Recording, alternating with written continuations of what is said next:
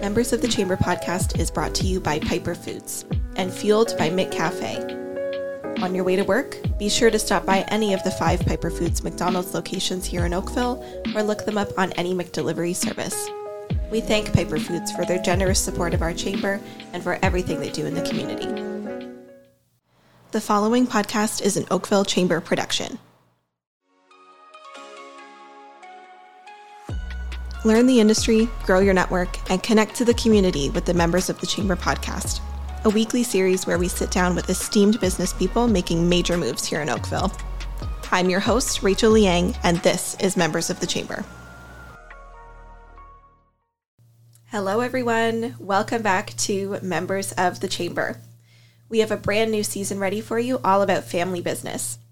On this episode, we're sitting down with Rob May from Sounds Good Smart Homes to learn more about his journey of starting a family business and the process of getting it ready to pass down to his children one day. There is a lot of good advice packed into this episode, so let's get into it. Rob, welcome to Members of the Chamber podcast. We're so happy to have you here. Yeah, thanks for having me.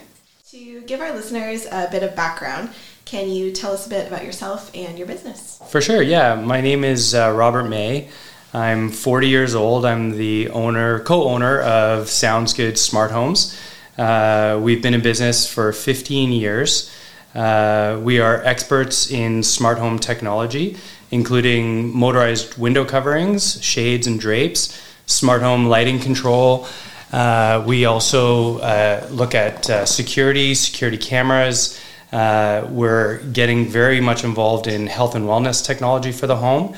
And of course, entertainment. So your home theaters, indoor-outdoor televisions, media rooms, golf simulators, all of that fun stuff. And in 2018, we were the Oakville Chamber of Commerce Small Business of the Year. Yes, congratulations. Yeah, thank you. Now, given that season 3 of Members of the Chamber podcast is all about family business, which you guys are, making the decision to start your own business really is a process all on its own. How did you and Nikki decide that you wanted to start a business as a family together? So it's kind of funny. I didn't know I was starting a family business. I decided to start Sounds Good when I was 25. Right. And Nikki and I had just started dating. But she had just completed a business plan to start her own business. Right. And I had qualified for a grant through the Ontario government, and I needed a business plan. And so Nikki actually wrote the original business plan for Sounds Good. And so that was the foundation, and that's where Sounds Good started. And we ran our businesses independently for 6 years out of a bedroom in our house. We were at a desk similar to this one, 6x6, and we worked across each other for 6 years, and it was an amazing opportunity because we were both running our businesses and experiencing different successes, different problems, and we're able to share that and work with each other. So that was amazing. And then as Sounds Good was growing, we knew that it was time to move to Oakville. Most of our business was happening in Oakville. So when we decided to open our storefront on Spears in 2014, we reincorporated the company. Nikki became an official partner, and she came to Sounds Good full time. So we went from the transition from boyfriend and girlfriend to business partners and lifelong married partners over the course of that time period. So it was pretty interesting. That's fantastic. It sounds like entrepreneurship really is in the family for both of you. Yeah, absolutely. Yeah, and it goes even deeper than that. Her mom came to work for us 2 years ago as well. She's our project coordinator. She had been running her own business for a long time, and she's winding down her career right now. So she's been a perfect fit for our project coordinator position. And it's just amazing to sort of have those 2 women working with me every day. Yeah, that's awesome. Yeah. And what was that kind of transition period like when Nikki started coming into the business a lot more?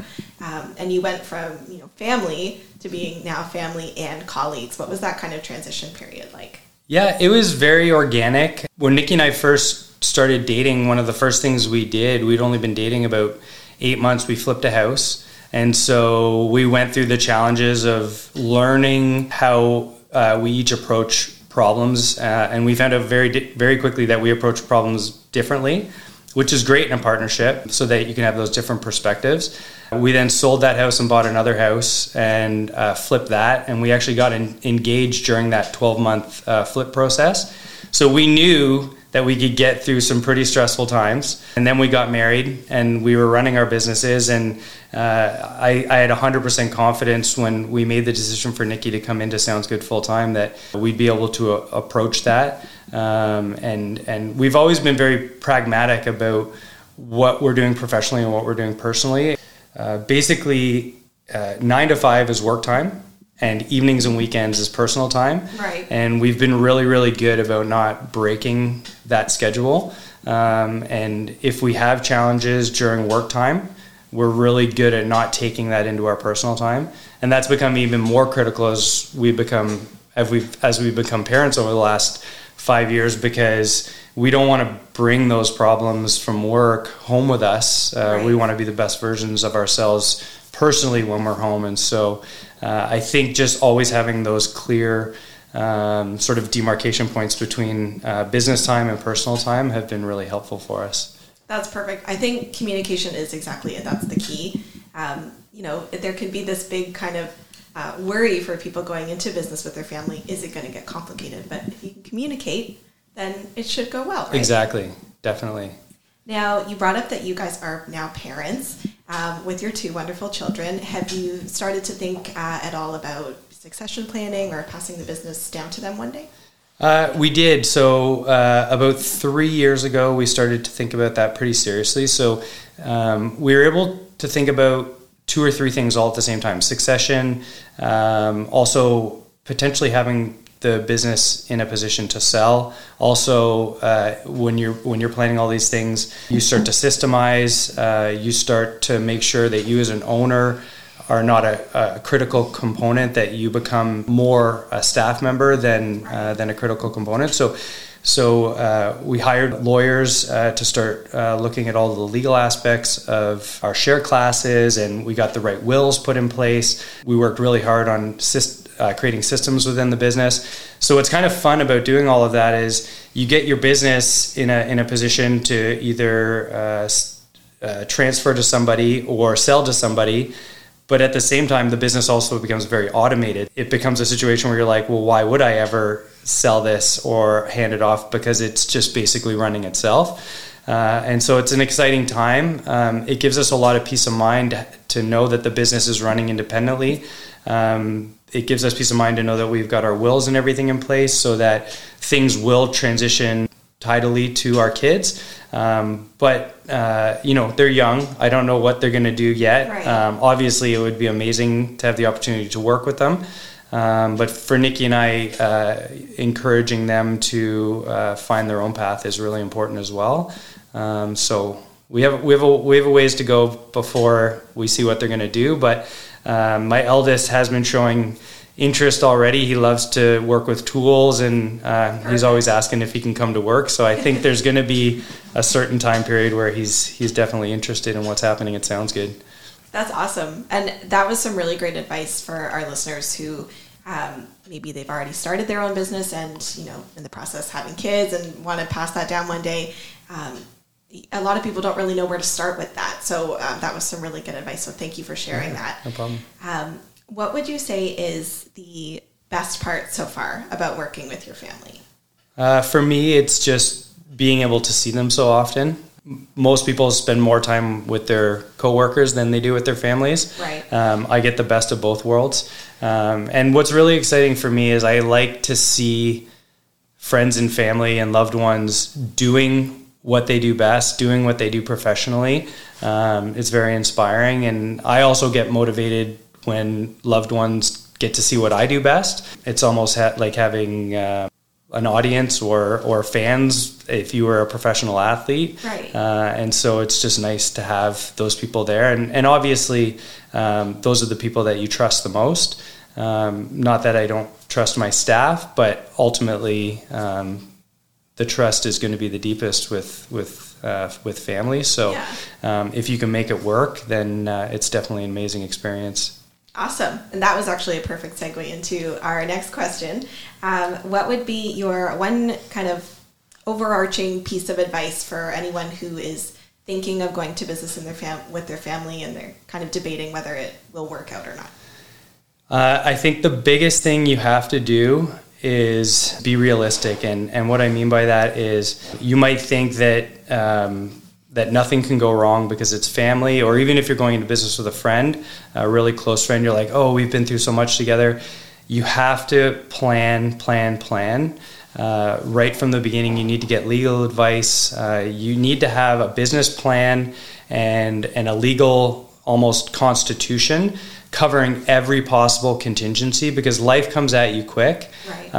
And you might start a business with a family member and you're 50-50, and that family member, who knows, something horrible might happen where somebody close to them has passed away and they need to leave the business, and you need to have that exit strategy already planned so that there's nothing up for debate. Because I've just seen so many horrible situations where people thought that they had the same expectations, and when they faced the fire, those expectations were actually very different. And so there's so many things in business that are chicken or egg, and it's, if you plan, then a lot of the times you don't need the contingencies because you've got the plan, and people are clear about what their expectations are, and you get through the problem and you think, well, why do we do all that planning? That went so easily. It's when you don't plan that all those contingencies are actually going to happen, and then you don't have a solution to the problem. So for us, that was always one of the things that was critical, was to have a lawyer look at the business and determine what the exit strategies look like, learn about shotgun clauses, learn about what's going to happen if, we like to be optimistic. We don't say if someone dies. We usually say what happens if someone wins the lottery, right? And they're going to be leaving the business. That can put a lot of strain on one partner. So even talking to life insurance experts. So we have life insurance on key members of the business, so that if something does happen, it's not detrimental to the entire company. Because we always have to remember that there are staff members relying on this business, and so we can't let something that happens in a personal relationship destroy the entire company. Right. So it's just important to hammer out all of those details before you get started.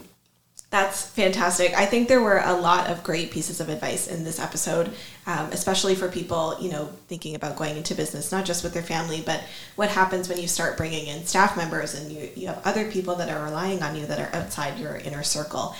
So thank you so much for sharing all of that. Yeah, for This sure. was amazing. Where could people go to learn more about your business, like your website, socials? Yeah, so we're on Instagram at SG Smart Homes, and they can visit our website at soundsgoodinc.ca.